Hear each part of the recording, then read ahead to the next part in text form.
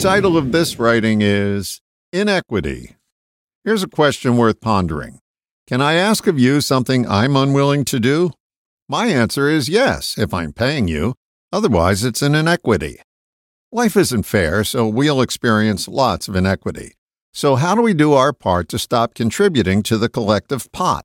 Stopping begins when you notice you've started something. You can begin by recognizing that you've started expecting things from others that you're unwilling to give them.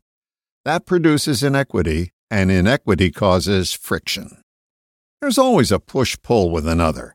This activity acts to bring us back towards balance.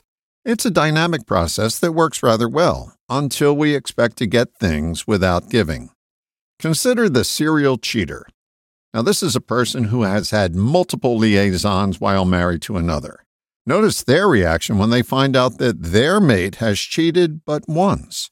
Friction. They were unwilling to give loyalty, but expected it in unequal measure from another.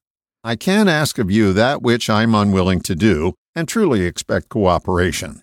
That relationship will come unglued and inequity will be at the center of the feud.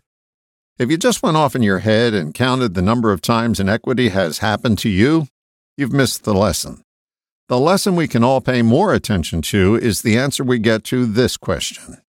What is it I'm expecting from you that I'm unwilling to do? All the best, John.